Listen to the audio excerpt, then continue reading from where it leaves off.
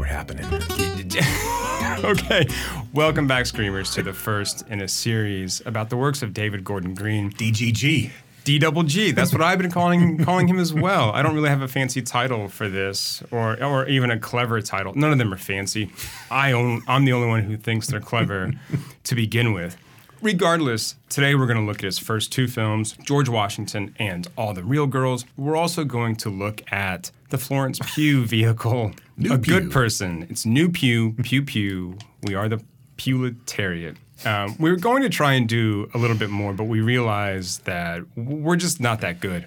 Look, this podcast is a work in progress, and as are we, right. as Everyone human is, beings. Anyway, look, happy Thursday, Jason. How are you doing on this? Yeah, look, I'm doing great. I don't know why I qualified it with like that big sigh and exasperated breath out. No, I'm doing fine. I've seen some movies recently, and not all of them have been good.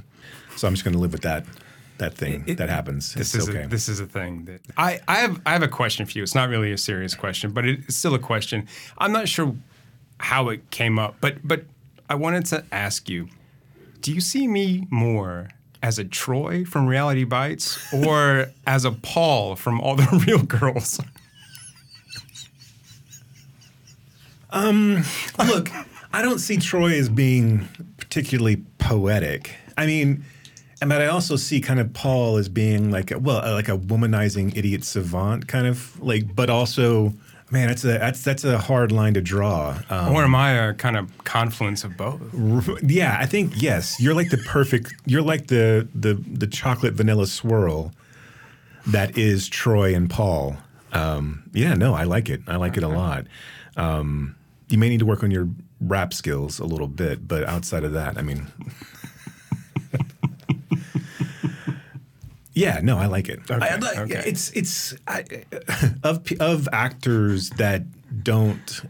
And let me just say this: that, from a real life perspective, not getting your due, I'm 100% on board with that as well. I mean, like, I think you should be celebrated just like Elaine May, not like Elaine May, but in the same sense, in the same tone. You should be more celebrated than what you are. So, was this a reference to Paul Schneider as well, not being? Oh yeah, as a weird like. Because Deschanel blows up after All the Real Girls. She goes right into. Granted, that wasn't what blew her up, but she went right into Elf. She's a nepo baby too, so it's not like she's. I mean, she was probably on the cusp anyway, or was going to hit that track. Did she do Almost Famous before All the Real Girls? She had to have, right? I mean, Almost Famous would have been 97, 96. Yeah, because All the Real Girls was 2003. Well, yeah. So, because isn't that kind of where they? I mean, we'll get into this more. Sure. But, isn't that part of where they saw her and thought, okay, she might work? Yeah, I'm not sure. Okay. I'm not sure. But Paul Schneider, am I saying that's his last name, right? Is it Schneider? I believe so. Yeah. That's what I've been calling him. So if it's like Jones or something, it sounds like he's also supposed to be on Dukes of Hazzard. Which is why it's kind of throwing me off.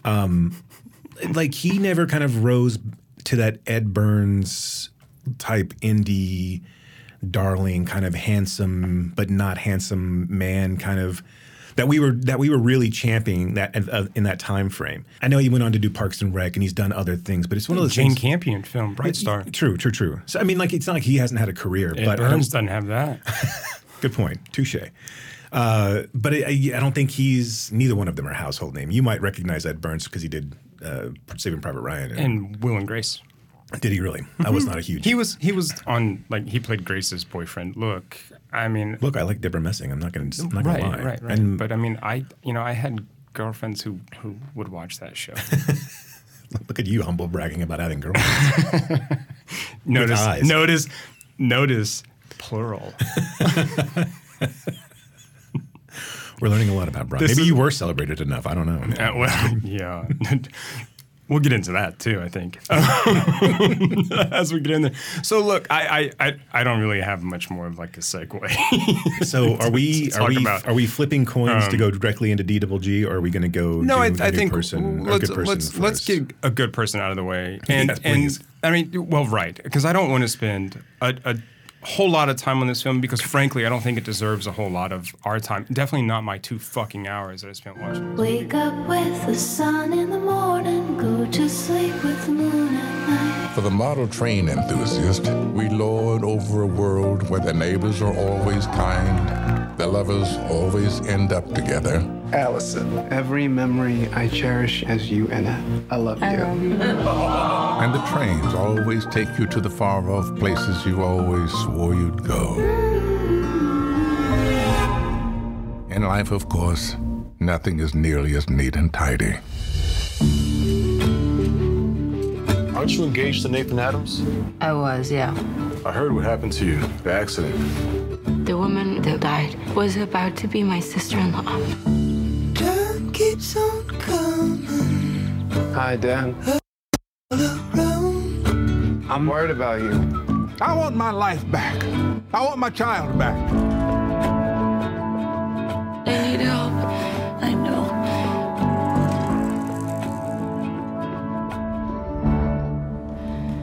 Allison, don't run away now because of me.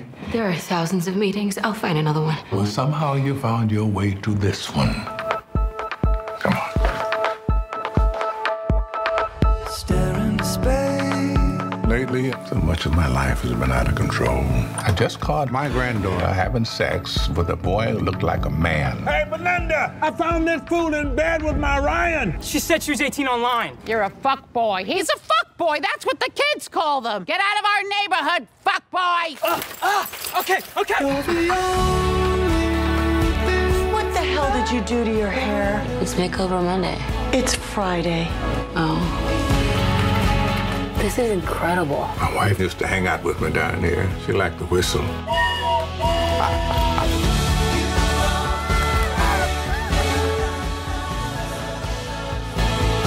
don't know how to do this. Takes work.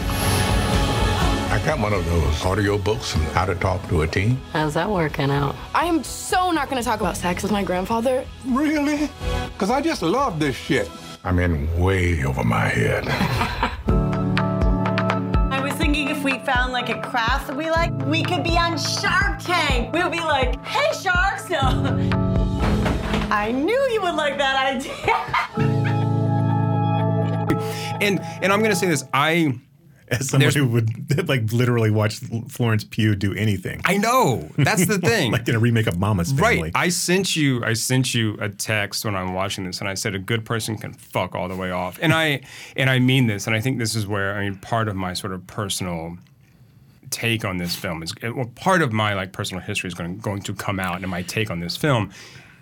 Regardless of that, it's just not good. Right. So before we get into it, yeah. How do we feel about Garden State? So, okay. I think that when I first saw Garden State, because it comes out about a year after All the Real Girls, actually. Mm-hmm. When I first saw Garden State, I thought, oh, this is cute, this is fun, this is whimsical, I know these people. I remember in the theater, I'm watching this film and listening to the soundtrack and going, I own all of these records. I own all of this music. And so it felt, I think, of a time, those two things felt sort of a piece for me. Looking back, I see the sort of problematic portrayal of Natalie Portman's character, which again is going to come up when we talk about All the Real Girls. So there's that. I can't rewatch it. It just, I'm like, I roll my eyes at it when I watch it now. And it's not that I'm angry or upset with it. I'm just kind of like, okay. I see what you're so cute and precious. So my theory is that Garden State is to movies as Hootie and the Blowfish is to music. Another band that we listened to in high school and I can't listen to today. Right. You listen to it the first time and you're like, all right, there's something here. Yeah, there's some bangers on here. I can tap my toes. This is not so, yeah. And then as you start to peel away the layers of the onion, it just all falls apart. And which is not to say that if Let Her Cry comes on the radio, I might not turn it up and sing along, but I'm going to roll 100%. The windows up. Yes, I'm not going to let anyone else know what I'm singing along to or hear the song that's on the radio. But yeah, it to me, I have the same thing. I actually, which is stupid way to say it, but I saw Garden State in the theater with Braff in the theater. So I saw it like at an early screening, and he was there answering You guys were questions. next to him. You were sitting next to each other. Did you What's share up, Z-Man? popcorn? Did you like have a moment where like you both reached into the popcorn bucket at the same time? You sort of lingered a little too long, It but was more also of a diner type situation. Mickey working him, but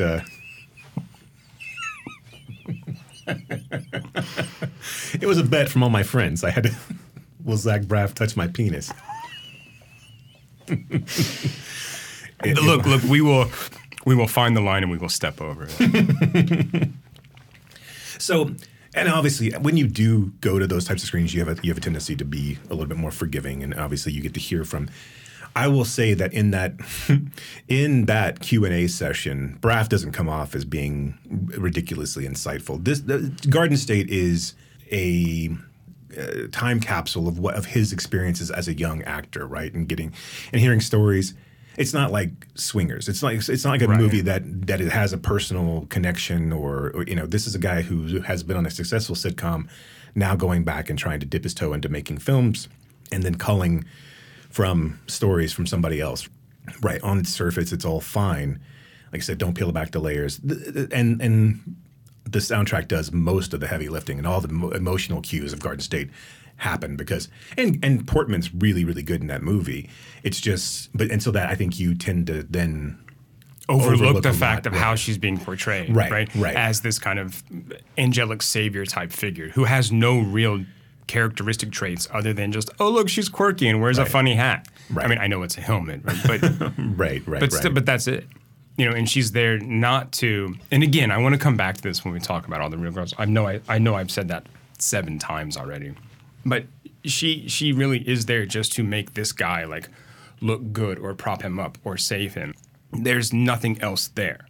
He doesn't do any of the work himself, right? She does it all kind of for him, and so. But that same thread for Garden State, which is this is an amalgam of all the stories that he's heard throughout his time as a young actor and pulling from other things that goes tenfold. He's gotten so much worse with The Good Person. You want to give us a rundown of what it's all about? I don't. Okay. I don't. Well, no. I mean, I think that. Well, I mean, this is a story about Allison, played by Florence Pugh. She's engaged to be married. Things are fine. She is with her soon-to-be sister-in-law and her sister-in-law's husband. They're going wedding dress shopping. She checks her Maps app, and they get in a car accident. Technically, she's checking to see if they can buy tickets to a show. No, she's trying to get them there faster. Oh, okay. So because they're going to the couple are going to go to a theater after they're done, and she's like, you know what? I think I can get us there like sooner. And she pulls up the Maps app. Don't look. So you were paying attention. I was paying attention. Unfortunately, they get into a car crash. The 2 passengers die. She is badly injured. A year later, she's addicted to Oxy, living with her mother.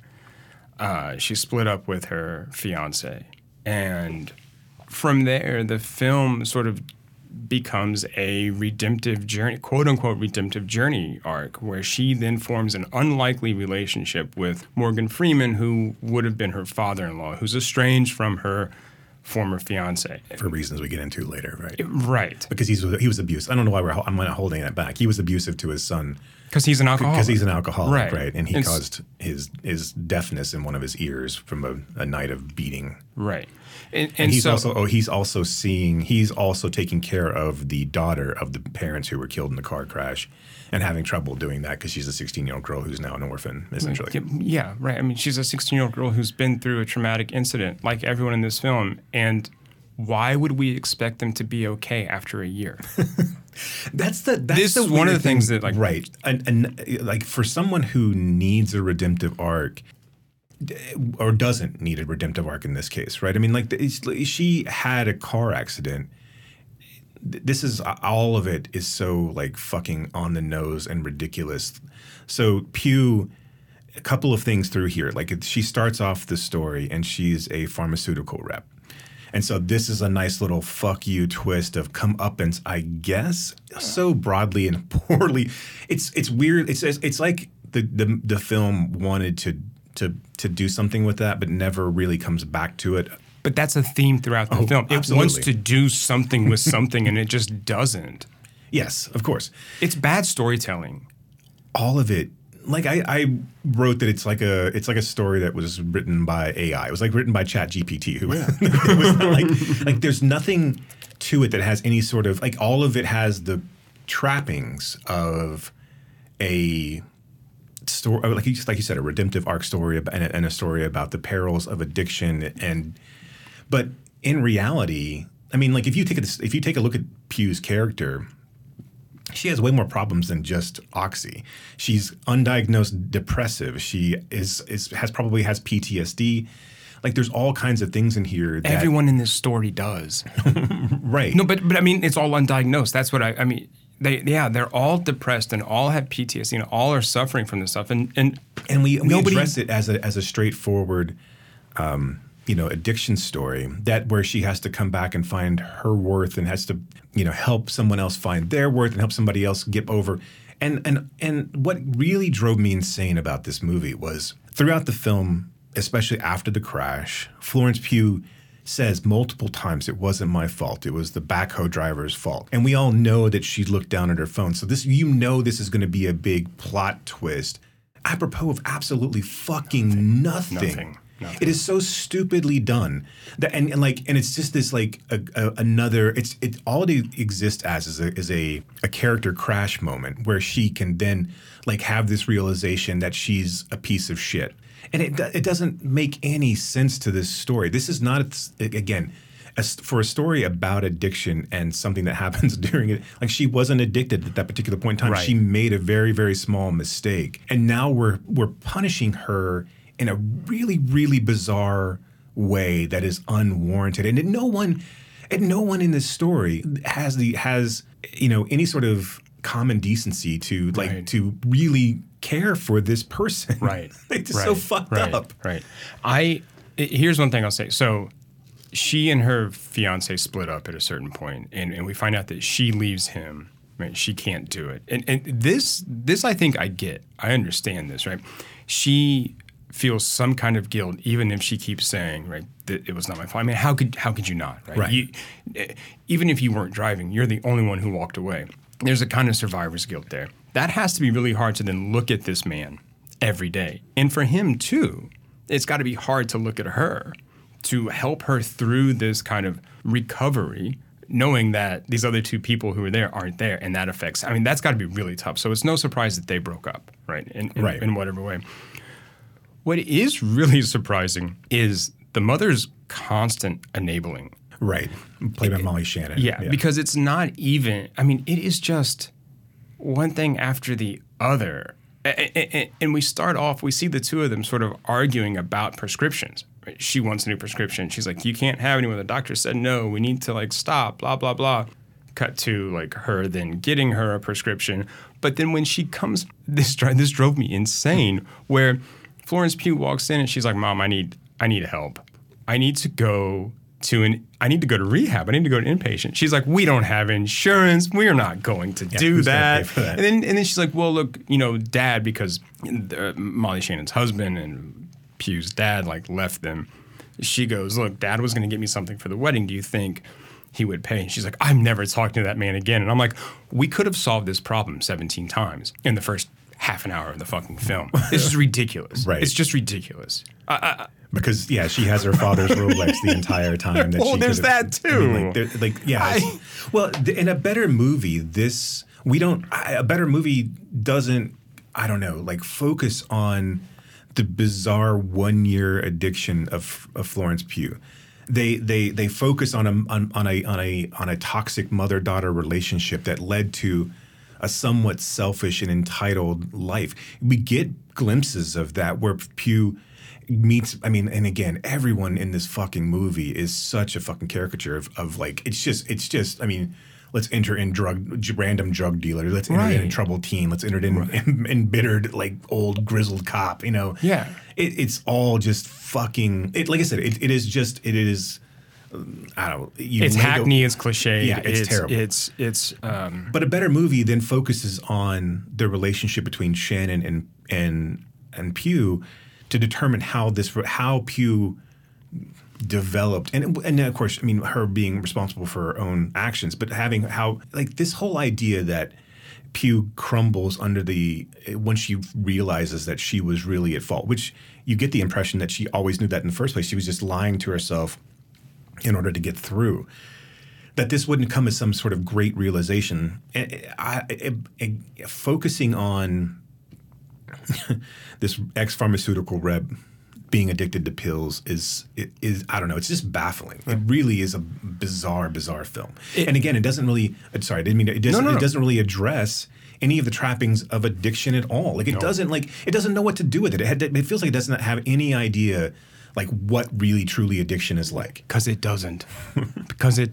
But I want to go back just a second.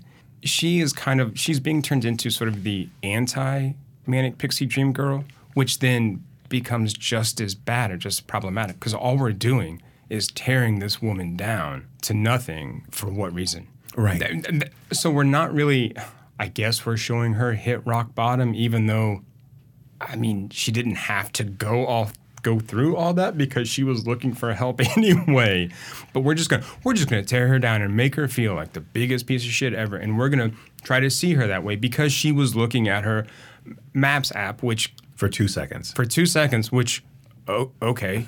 Right. I mean, like, she could have been fucking changing the radio station. Right. No one would have been upset with that. Or sneezed. Or right. I mean, it would have been anything. It's such a stupid fucking thing. It's such a stupid plot device.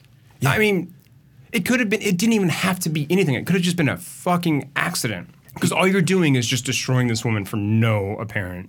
I mean, I don't know why you would destroy a woman anyway. But I mean, you know what I mean. There's no storytelling reason for it. Right. Like any other, like, even competent movie would have had her been an addict beforehand. Yes. And not an addict or like a self-delusional addict. You know, I drink too much here. I'm okay. I can function on my pills. I live this selfish lifestyle and nothing is ever my fault. In order for her to be redeemed, she has to do something that requires redemption.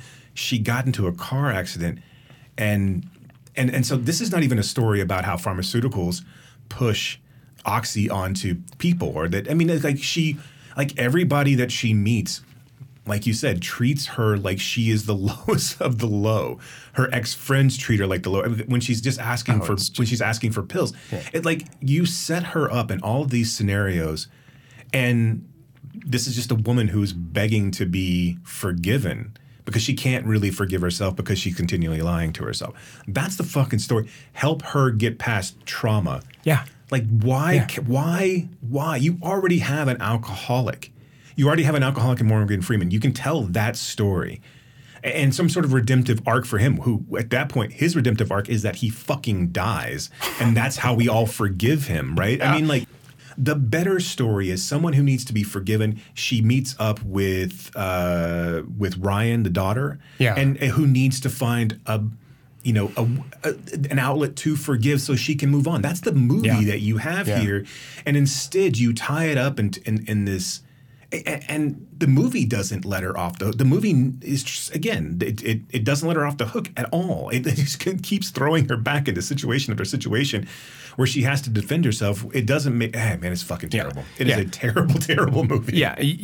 So there's actually like three better movies in it, right? There's Pugh and her mother. There's Pugh and Ryan, the granddaughter. And then there's Pugh and her fiance working through that trauma. I mean, I'd watch that. I'd watch these two people sort of like going through this shit together, and then us watching that relationship devolve and break up because of that. That's sure, it's a sad, heartbreaking movie, but it's real, right? This is not real.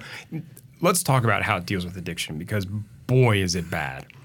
So here's the thing. Morgan Freeman's character, Daniel, is supposedly 10 years sober, which is like weird time-wise because as he tells the story, it seems like he got sober well before then.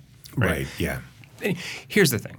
No one sober for 10 years keeps a bottle of whiskey in their cabinet because that guy knows he's going to drink. It's fucking stupid. Look, Braff knows look, maybe he does. I don't know. But by this movie, he knows nothing about addiction, nothing about the process, nothing about going through the steps and going through these meetings. Allie, Florence Pugh, her character, goes to a meeting, right? On her own accord, goes to a meeting. Good for her. He's there. They see each other. She's going to run away, but he keeps her there. Okay, this is good, right? This is something that a person at that meeting, someone in the rooms would do, right? They would go, no, you need to be here, right? He says all the right things. But then later on, he's like, I fucking hate you. Right. And this makes no sense. He constantly blames her for everything that happens. Like all of his drinking, he constantly blames her for all of his drinking. Yeah, which a guy who had been in the program for 10 years would not fucking do. No, and I have to say, okay, so look, in full disclosure, right? I am 16 years clean and sober. Right? I mean, I have done everything, and this is why I get so. One reason I get so upset with this film is the way it treats this process and the way it treats addiction. I'm not a big fan of AA or NA, right? It's not a thing I necessarily subscribe to, but I know how it works. Here's the other thing. Zoe Lister-Jones, as a sponsor, would never let Morgan Freeman in her car with a bottle of booze. This is another reason why this movie just doesn't know what the fuck it's doing and just offends people who've gone through this. I mean, he's drunk, he gets in her car. She's not going for that. No sponsor, no group leader is letting that happen. You know, she might go take care of this stuff on her own because that is something. The answering phone calls, the sending texts, that happens, but that doesn't happen, right? I find it really, really, really bad. And then again, like the enabling by other people, all the things that she's trying to find ways to help people, and he keeps shutting her down. Right? She's like, look, let me talk to your granddaughter, right? Or here's advice. And he's just like, no, even though he knows that this is part of that recovery process. Right. And then like the rehab moment is in montage. Right. So we don't even see the actual growth. We don't see the recovery. We don't see her talking, and we don't see enough of the withdrawals. Right. It was pretty tame. Some like foot twitching and sweating, and you know. There was one scene where she's lying on the bed sideways. Yeah. No. Right. In a tank top. Okay. She checked herself into rehab like a night, like the next morning after.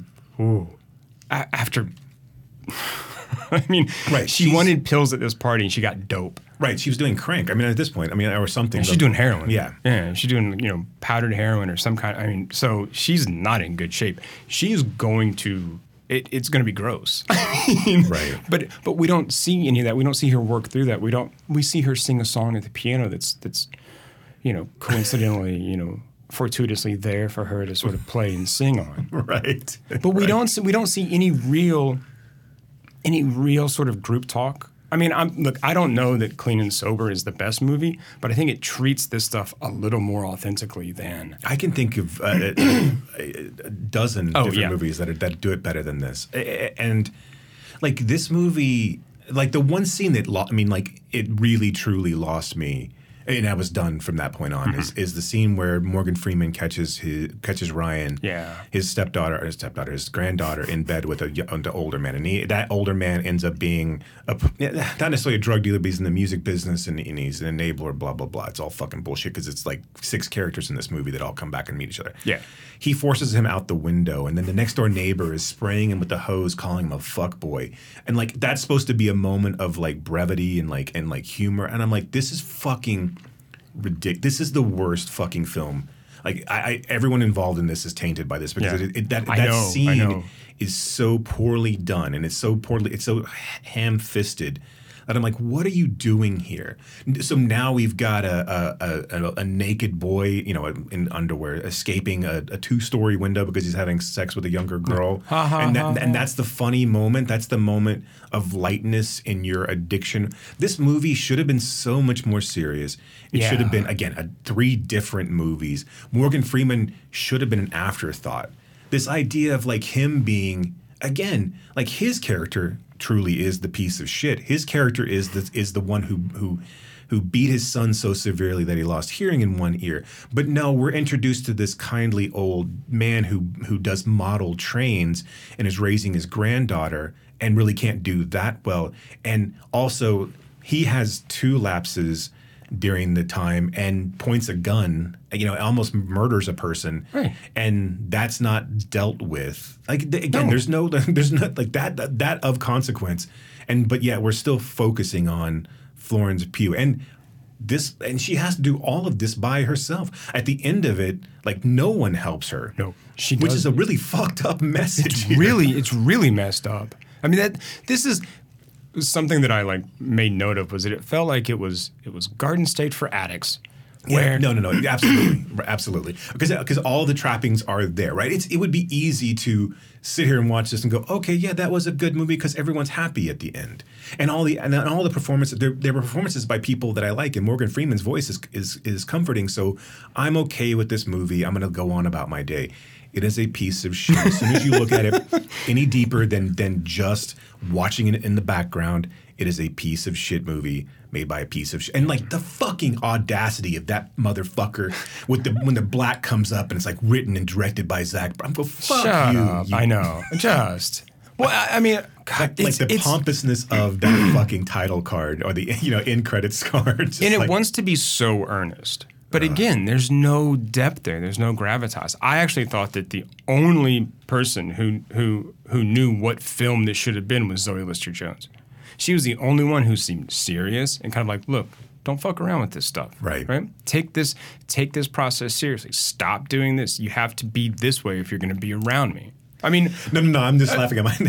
Yeah, I agree with you 100%. I'm just laughing because this feels like a movie that now that Zach Braff and Florence Pugh have broken up, this feels like a movie that Braff wrote just to fuck with Pugh. Or you know what it felt like to me was him going, I've written this really like excellent role for you, just for you.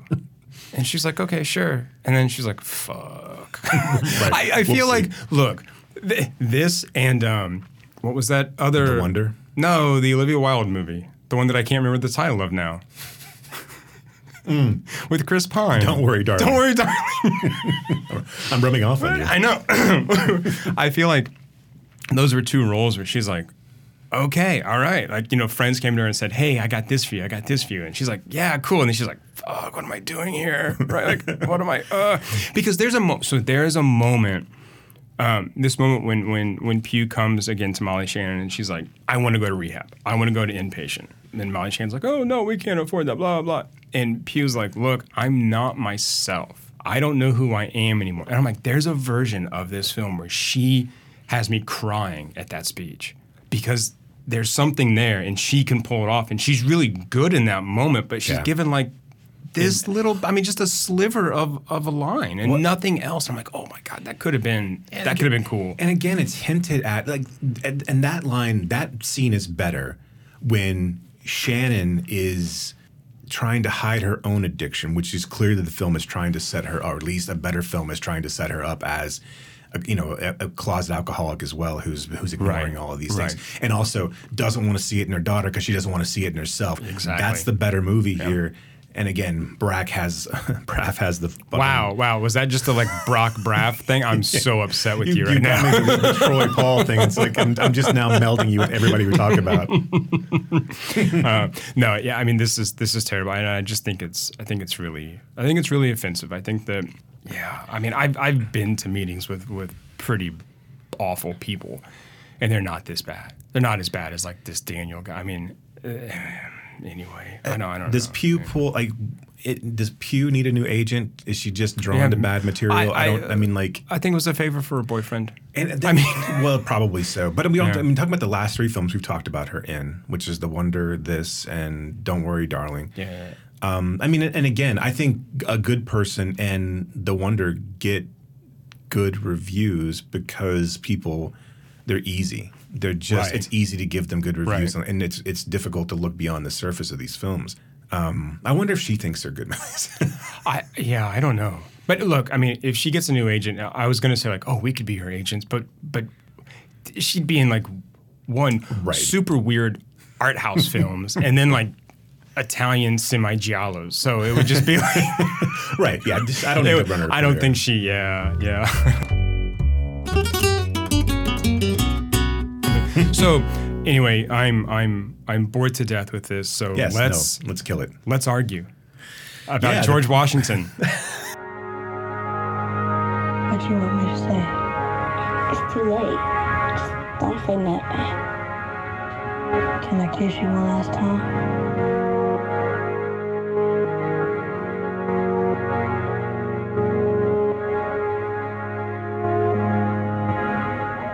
My friend George said that he was going to live to be 100 years old. He said that he was going to be the president of the United States. I wanted to see him lead a parade and wave a flag on the 4th of July. Everyone thought he was crazy but me.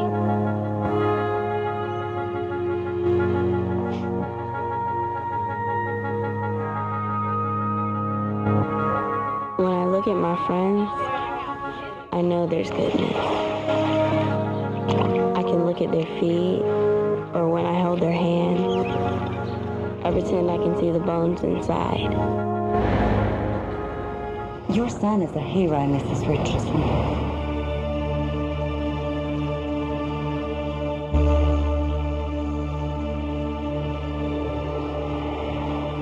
My friend George, he told me that he could read God's mind. He told me he knew what God was going to create, who he was going to let die, and stuff like that. All right, I'm going to let you say what this bullshit's about. So I want to say a couple of things first. So this is David Gordon Green's first film, made in 2000. He'd made a couple of short films before this. This is his first feature. He grew up in Richardson, Texas, went to UT in Austin, and then ended up at the University of North Carolina School for the Arts, where he was classmates with Paul Schneider and Danny McBride, who we'll meet later. They both worked on this film, on George Washington. All right, I'm keeping summaries brief for these two films because because they are brief summaries. Look, so the plot of George Washington is, well, there's not much plot really, but it is a fragmented, lyrically structured poem of a film. So a limerick, maybe. Look, sure. no, this is wait, okay. I said to you earlier that I started watching this film and I was like, I understand why I didn't remember it very well. I remember seeing this. I told you, like, where I grew up, there were a couple small, like, artsy theaters, and they would play stuff like this. I remember going to see it, and I imagine I was kind of like, oh, okay, that was cool, and then, like, forgot about it forever. I started to rewatch it for this, and I stopped, like I said, about halfway through, about half an hour in or whatever, and I was like, okay, I think I understand why I don't remember it very well. I came back and rewatched it from the beginning and kind of fell in love with it. So I don't know if it was a mood thing, if it was just a different day. I don't know. But so anyway, the film follows kind of a group of friends between the ages of 10 and 13 and other loosely linked characters in this rural, rusted out kind of North Carolina town. It's seen and told mostly through the eyes and voiceover, kind of 12-year-old Nausea. That's a good name for her. God, she breaks up with Buddy as a 12-year-old and is interested in George, a kind of, in a way, eponymous character. Buddy is accidentally killed when some of the group are sort of playing in a bathroom. George eventually becomes an unlikely town hero after he saves a kid from drowning. There's more to this movie, and, well, at least I'll get into it as we go. You're going to skip over Buddy dying? I said that. Oh, did you? Okay. Yeah. When they hid the body? Boy, someone's not listening already. I said Buddy is accidentally killed when some from the group are playing in a bathroom. I even wrote this down so I could, like, anyway. So, look, again, there's more to this movie. We'll get into it as we go, shush. But summary and plot-wise, that's kind of it. Those are the main kind of through lines and within the vignettes. Because it's a vignette type movie. Shush, quiet. It's not a movie about plot. It's a movie about memory. It's a movie about regret. It's about being alive during a summer before childhood shifts into adolescence. That's all it's about. This is a serious film about childhood. Oh my God! A childhood on the cusp of like real teenage drama and teenageism. If I'll give the movie anything, I think that it's very good at evoking those emotions. Yeah. So I think people that come to this add their own bullshit to it, And it's fun. It's like a fucking car commercial or a long distance telephone commercial, which we don't have anymore. I get. But look, you watch grandma calling her her grandson on Christmas Eve because she can't get there on a flight. We're all going to feel that emotional gravitas. We're all going to realize that that was us at some point. You see young kids playing in a field, and you see young kids who are in love and at a city pool and fucking doing the Huck Finn bullshit. Yeah, you're going to bring you're going to bring your own bullshit to the fucking table and then think, man, that was a fucking great movie. If you actually watch this piece of shit, and I fucking hated this from the first time I saw it. Oh, man. But if you actually watch this piece of shit, you're going to realize there is fucking nothing there. And Gordon, D-Double-G can't get out of his own fucking way. So and I'll let you talk. No, it's okay. It's okay. No, it's okay. It's okay. Look. This is kind of an interesting date because we usually agree pretty much on everything, right? So this is kind of fun. I'm excited. Look, it's been talked about how he watched Malick over and over and over and over again before he made this movie. He took nothing away from Malick, aside from maybe some solar flares and a little bit of cinematography. There should be a 4-hour cut of this movie. I guarantee you there's fucking not. And Malick would have never put up with the fucking kids and the shitty acting that they did. Plus, Malick would have never fucking used the voiceover that undercuts everything in this movie. Like, you don't let George Washington talk at all. You don't, and that's okay, because he's kind of that character who doesn't need to, but you don't let any of the moments exist because you have Nausea constantly telling us how to feel, constantly telling us what George is feeling. And then when you're not, you're interspersing it with nonsense dialogue from the fucking adults that plays kind of different in All the Real Ghosts, where it really kind of bugs me in that movie as well. But this movie is such a fucking example of what an art house, like a student film that wanted to be Malick would be. And I think we forgive this film of all of its shortcomings because it's got an amateur cast that's desperately trying not to look directly at the screen when they say their lines, and then it's got a low budget. It looks pretty, but none of the scenes ever linger. There's not you move from it's not hyperkinetic cuts, but nothing is longer than a 10-15 second cut where Malick would have sat and watched a film go through for good, better, or worse. You would have been able to follow all of this and but everything Nausea says completely undercuts everything we should be learning as an audience about George, without actually having to tell us, here's what you should be learning about George. Oh, the preacher man told us not to come around today. It wants to be kind of a, almost like a Linklater type slacker, because it cuts to all these homespun folks, and the car crash at the end is supposed to be this kind of I don't even really know, but and he has a real hard time in these first couple of films of figuring out how to end his films. And so when George, and then it doesn't know what it wants to do. George runs away from that and the camera angle tilts, and I'm just fuck you fucking piece of shit. You just you're not that good. You're not. This movie doesn't do the things that it thinks it's doing. And I don't know, man. And and for Christ's sake, the score, if you watch this movie, the first fucking 10 minutes are a cat paw on a Casio. It is the same note building to a crescendo for the first 10 minutes while Nausea is talking. And then it does the same thing throughout the film, and I'm what the fuck? I just couldn't. I was I'm going to fucking rip my ears off if I have to hear one note go over 3 minutes again. Anyway, you tell me what you People thought of this can't movie. see you, but I've never seen his face the shade of red. I knew I hated this movie for a reason when I first saw it. And I just couldn't remember it, and now I go back to it. I just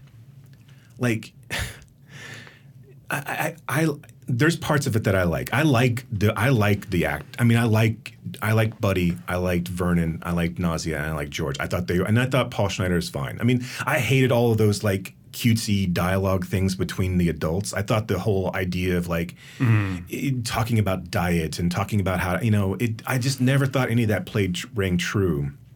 And then, but had this just been about the kids, had you have just let this been like a meditative experience that it really wanted to be, but if you get rid of if you get rid of the score and the voiceover, I think this is a shit ton better film than what it is. But dressing up George in the wrestling outfit and putting it, I mean, like, and it, I don't know, man. It's just like you don't have the skills to pull off that level of that when you're trying to turn to quirkiness. Well, sure. So I think it's a little unfair to compare him to Malick.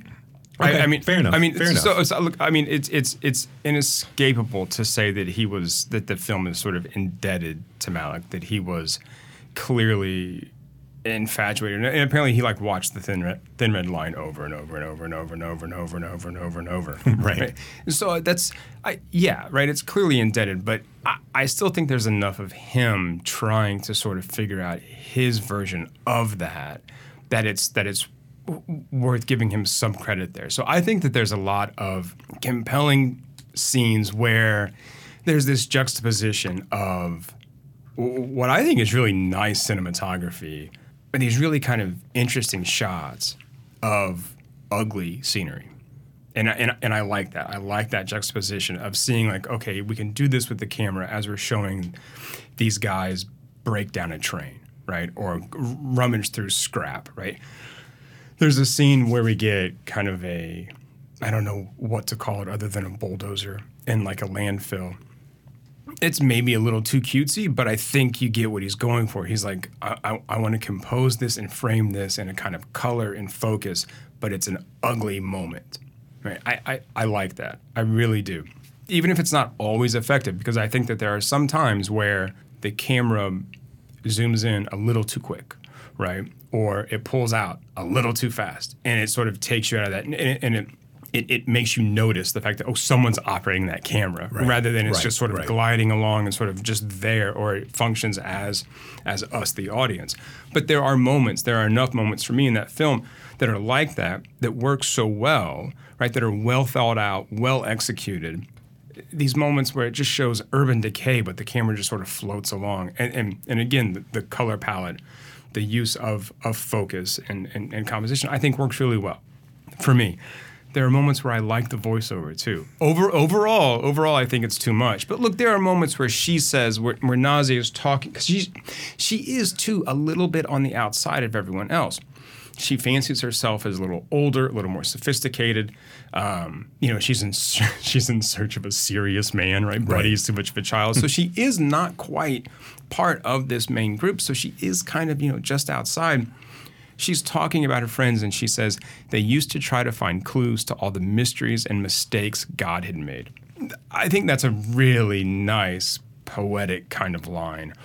That isn't like, they used to go look for frogs in the pond, or they used to go dig around the garbage dump or whatever. It paints them as a little more curious and alchemical, right? I don't know, sure. right? No, a little more magical. Yeah. And then she says that I pretty much just like forgot about all the adults. So I'm with you there. Though I don't need them. These are the people I'm focused on. But she does say about the adults, they were never kids. It was hard for them to find their peace. Don't you know how that feels? And I think that's another moving line that functions really well as we move throughout the film. Does the voiceover work overall? No. But there's enough there for me to be like, okay, those couple lines make it worth it. And had it have been just those, I think you're right. Yeah. You are setting up this. Either this movie needed to have way more plot or way less plot. Sure. Like the through line of George becoming a hero, we should have been able to do that on our own. We don't need explanation of why. Like, you get it all. Like, why George can't go into the water. We don't need. Like, let us wonder why he's wearing a helmet, right? Don't. Like you explain it, and like then Walter Matthau in A New Leaf. Like, and like you already know that he has something wrong with his head, because Vernon's talking about how you don't want to be with him because his head isn't infused together yet. There's lines that you could pick all this stuff out. But right? that's a brilliant scene. It is. That is a brilliant scene. Yeah, and that's what maybe makes me so mad about this movie, is that it has so much potential to be something better than what it is, but he doesn't have the confidence to let his story and his actors push this through. Like it's like he got scared and decided, oh shit, in post I'm going to need her to say a whole bunch of other stuff because nothing's making sense right now, and I've got to go in and I got to make sure the audience is following this because I need them to know that George is wanting to be a hero. Yeah, no shit, motherfucker. He put on a cape. We get it. He put on a wrestling one piece. We understand. He's directing traffic. Like we get that he wants to have a greater purpose after he accidentally killed someone, and they buried him in they haven't buried him. They just left him, where no one would find him. They put his mask back on. Right, and so those scenes were really cool. Like that scene with Buddy in the mask was awesome. Doing his soliloquy. Yeah, that's so good. Yeah, so there are moments in this film that are, like I said, I'm angry about the movie, but I wouldn't give it an F like I did when the first time I saw it. I mean, I do think there's pieces here to pull from, but I do think that one, he didn't have enough movie, so that's why the adults are there. I think this is we'll go and let you do your 5-minute stand-up acts, where you're talking about good eating and blah, blah, and clear pee and all. It's just fuck you, man. Yeah, that was. I think the only I did kind of enjoy Schneider is Rico. Because he seemed just like another kid, and he seemed to be the one out of the group of adults who actually listened to the kids or in some way like related to the kids. Everyone else just sort of kind of felt like they brushed them off or ignored them, even like the other workers around Rico. But he would sit there and talk to, and there was that nice scene where he talks to Buddy, where Buddy talks about Nausea, dumping him and stuff. And Buddy's like, I love this line too. She had this glaze in her eyes that, man, would just make me tingle all over. Right. I'm like, yeah, okay, perfect. And a lot of, apparently, D-Double-G let that kid improvise. He was like, Curtis, man, go ahead. Whatever you do will be cool. It's cool. Right. And so he just did. And I think there needed to be more of that, because then when you get Curtis with, I forget the blonde-haired kid's name, the white kid who... Sonia? Was that? It was a boy. Or the freckled kid who almost drowned. Yeah. Did he have a name? He was just freckled kid in a neck brace. Right. Freckled neck brace kid. Like he clearly was not comfortable in this movie. Like there's that scene where he's with Vernon the entire, and like again, he's looking right off of camera because he does not want to look at the camera. Yeah. And again, that's fine. I can excuse that, especially in a lower budget film like this. But I do feel like there should have been more of what was good and less of, again, like I would have just left the movie unscored if that's all I could do. I mean, it really, again, I tend to like fucking be shitty about things like that anyway. But so I just kind of focused on, I was like, oh my God, what are we doing here? And that's the thing. I think this movie had potential. I felt like Green didn't trust his instincts here. And I think, again, you want your movie is called George Washington. You are about the movie, for good, better, or indifferent, if you plot or no plot. This movie's main character is George Washington. Don't tell us about him. Let George. If someone's going to tell us about the character, let George's actions and words tell us, rather than some voiceover. Because what we're seeing now is like, again, then you lose the randomness of the entirety of the movie, right? Now a boy dies, a boy gets saved, and there's a random car wreck to kind of undercut and have another kind of, emotional explosion. Well, that was Vernon and Sonia. Right. So it's another tragedy that happens. I mean, they're our friends. True. It's weird because the car that they show them stealing, I got kind of bent because I was like, the car they were showing they're stealing wasn't the car that they wrecked, and so I was like, okay, wait a minute, what, did I miss something? But at that point, I was already mad, so it didn't really matter. So there's a through line. They keep trying to steal a car and they can't. Right. And so, and then that's where Nausea's voiceover is like, they finally stole a car and crashed it. Right. And so again, let us figure all of that out, right? Because we kind of cut to seeing them running away, but that's all we need. Right. I mean, and also like you talk about poeticness. I mean, again, the foreshadowing of George directing traffic in his wrestling uniform, and then you cut to the fucking car crash. Like, there's a beauty in that. Yeah. I would love to see a recut of this movie without the voiceover, or just the parts of the voiceover that actually work or actually are poetic. Yeah. But there's so much in there that is just like, here's art house movie for you, and here's everything, that I think it undermines what he was trying to accomplish with this. Do you think people say the same things about Malick? I think you either, again, I'm not comparing the two. No. I think you're either dyed in the wool Malick or I don't know. Like later Malick, I mean, I think you can probably like I don't know. I think is that why I like this film so much? Because I'm like anything Terrence Malick does, even if I know it's bad, I'll still sit there and be like, "It's so beautiful." Right. Maybe so. Yeah, but I don't. I think you have. I don't know. I think there's a level of film snobbery that has to exist for you to like really like Malick. I mean, like, wow, thanks. No, I really like Malick too. But I don't think like Thin Red Line is not going to pull in $100 million over the course of its run, type of thing. I mean, you know what I'm saying? Like you have to like allow yourself to sit with a Gene Dealman type movie and just like let it wash over you and let it be quiet. It's, there's a lot of it like even with like equated to like Errol Morris documentaries and things like that, where it's just you have to allow. There's maybe film snobbery is not right, but if you're all you're going to see, and again, not judging, but if all you're going to see is fucking Made in Manhattan, you're not going to like a Malick film, right? If that's the only thing you've been exposed, you might, but you're not going to seek it out, right? It's not going to be if you're just going for the occasional piece of entertainment, fine, but you've got to like kind of want to have to sit in that environment. So if this film were more quiet, it would have worked better. Yeah, I think so. Yeah. I just kept going to like I just kept screaming at the movie, just like let it breathe. Yeah, let it breathe. Let the moments like that's the thing that he doesn't. Like I said, it doesn't really do. Is I'll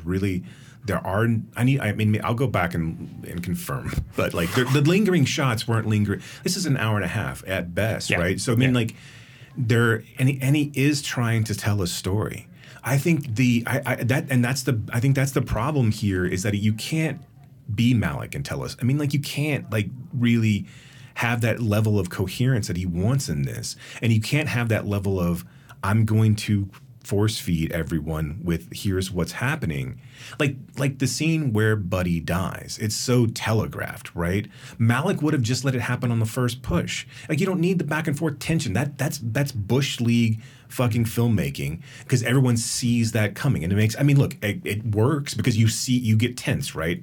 But Malick you never would have seen it coming. Mm-hmm. Like it would have just been boys' feet or boys' hands, and then all of a sudden, a head hitting the ground, or because the scene after that, like again, let the boy's head hit the ground and let him get up on his own because the scene after that's so harrowing, right? When he's in the stall and the back of his head's bleeding, and then But now we're set up as like, oh shit, now what's going to happen? Now what are they going to do? Like Malick would have never been interested in any of that. It would have just been the moments that happened. And that's what this movie, like I said, it just kept pushing you and then pulling you right back out of it. And I was just like, damn, there's a good movie here. It's just, he's not confident in a filmmaker to let it go. This is something that I think did pull me out when they were being interviewed by the cops, or Vernon's like, I got to get out of here. I gotta go. They're asking questions. You're right. We don't need any of that because that's not what. It's almost like the movie is cut in two, right? The first half is before Buddy's death, and it is just this kind of these vignettes, right? This kind of slow moving sort of summer, and then Buddy dies, and then it turns into what's going to happen to these kids. Even Sonia's like, I'm not a good person. I love that scene though, where Sonia's like, I'm not a good person. I don't have like feelings or emotions, and I worry that it's contagious, right? She's like, she's worried that other people are going to catch it from her. That's going to rub off on other people. I mean, I think you could still have conversations like that even without the, they're going to put me in jail. I'm, 12 years old and Buddy's dead and all this stuff, right? Because I think now it becomes almost like almost like a plot-driven thriller. But there's no plot, right? And this, like you said, if this movie cuts out all of the adults, like all together, because again, when you see the kids pretending to be adults, they're all sitting around the home, doing each other's hair and talking about their, when they're going to have kids and when they want to have, and again, this feels like, those scenes feel like Harmony Korine and Larry Clark's kids, and not obviously not to that extent. It's not shocking like. But you never see adults. But and if you had never seen adults in any of this, I think you would still have gotten the fact that they would be scared to be talking to the police. They would be scared of what was going to happen to them. You get like George's, you don't need people telling George that he shouldn't have dove into the pool to save the boy because his head can't get wet. Because, all of that should have just let it breathe. Mm-hmm. We could have all have gleaned all of that from the actions on the screen. And instead, again, we're being told. Yeah. It is his first film. Cut him some slack. I mean, this is the man that gave us this is the man that gave us Pineapple Express and 3 Halloween films. Yes, Your Highness. And The Sitter, for God's sakes. Mm-hmm. So, I just take a breath.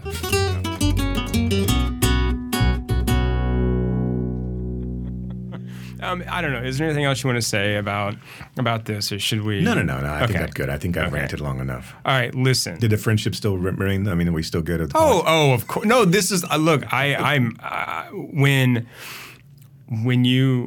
I checked in with you to see if you still hated this film, I was like, I hope he says yes, right? Because I do have a fondness for it, even though I see the flaws. Right? I mean, I can see the flaws and I can still have this fondness, but I mean, I'm always going to veer towards this when I see somebody trying something like this. I'm going to give you full credit, right?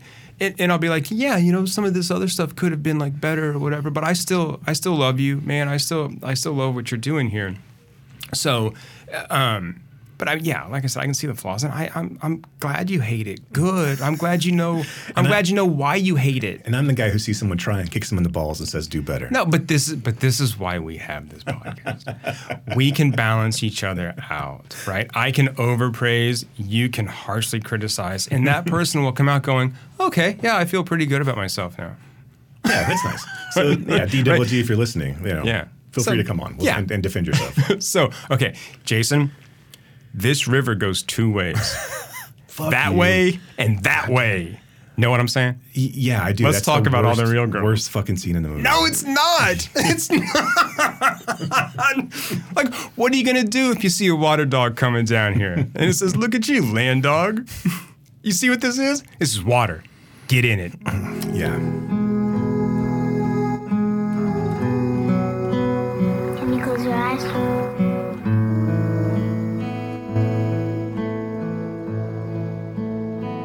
I like you because I can say what's on my mind. How am I supposed to think this girl is enough for you? Well, you'll meet her and then you'll know. Are you in love now or something?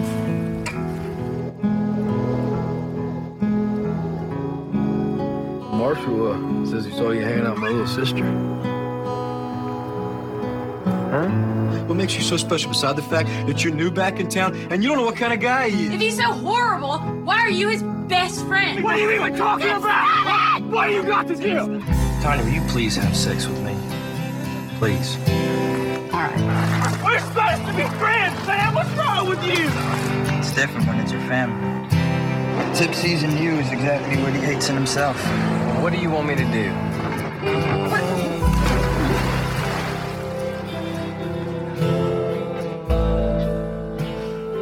You're not sorry. No, I know that because you're not smart enough to be sorry. Have you ever seen an animal make a mistake? I love you! Why would you say that?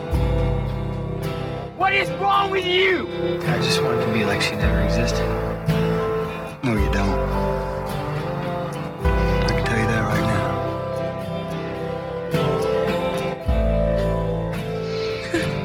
now. You're so nice. Sometimes I'm scared of myself. I'm not scared with you. All the real girls. All right, listen.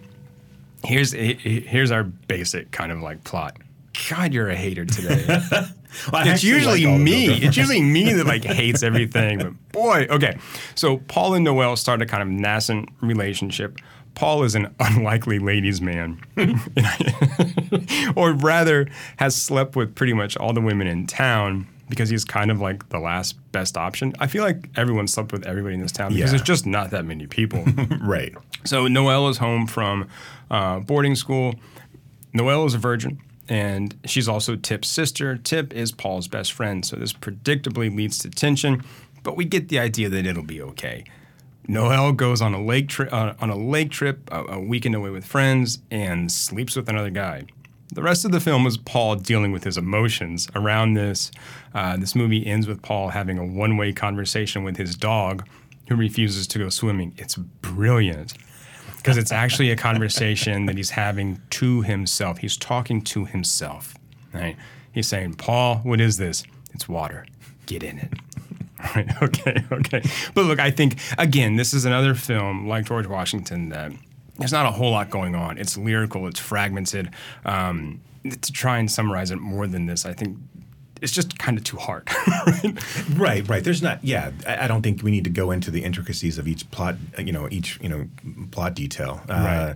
Yeah, it's small town love, young small town love. The townspeople are stuck there. They'll always be stuck there.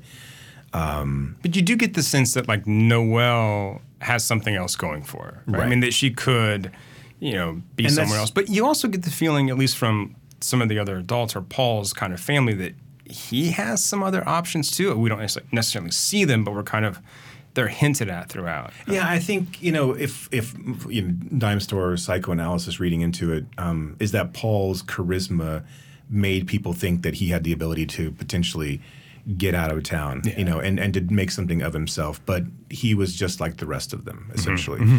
And, he's going to be working, he doesn't have much, because none of these people come off as overly intelligent or overly ambitious or Bust-ass went to school. Bust-ass went to school. And a great opening role for Danny McBride is Bust-ass.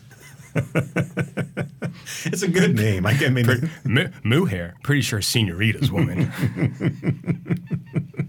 He does play sort of comic relief in this. I mean, to an extent, without being clownish, really. Right.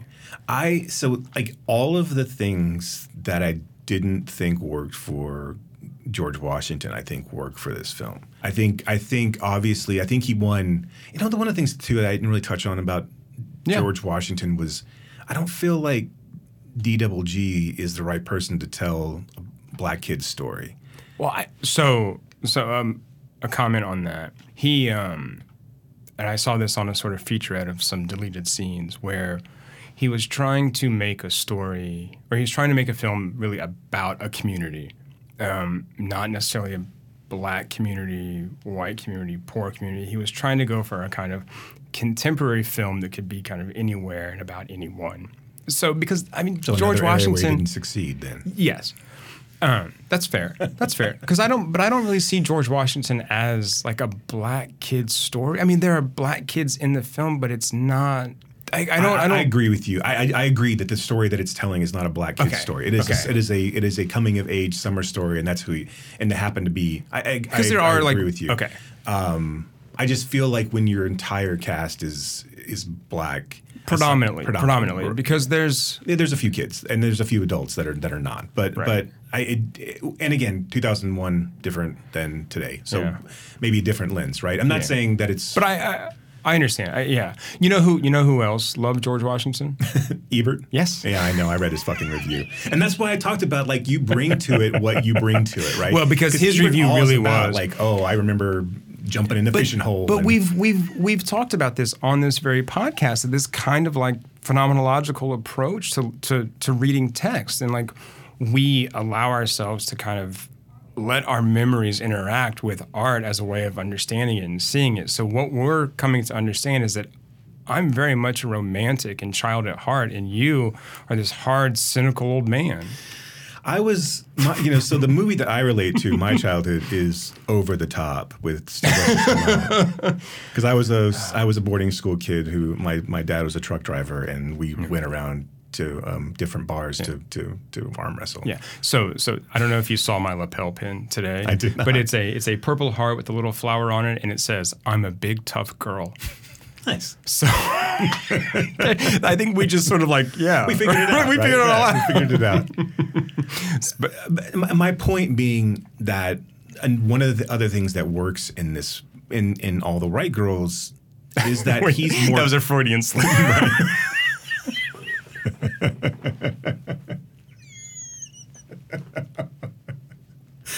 Anyway.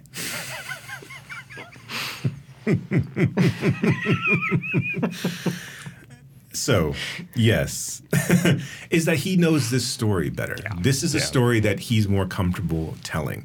He's also a story that he's more comfortable letting his seasoned actors act in. Mm-hmm. You've got, I forget the guy's name who plays Tit, but he's a good actor. Shea Wiggins. Shea Wiggins. How right? could you forget Shea? Because he's that guy. He's that guy to me. Like, what else is Shea? What's your big Shea Wiggins thing that you love then? Fast Five. Okay. Oh shit. He's also in. I forgot that's who he was. He's also in Ampersand. Wait, was he in Fast 5? and Furious?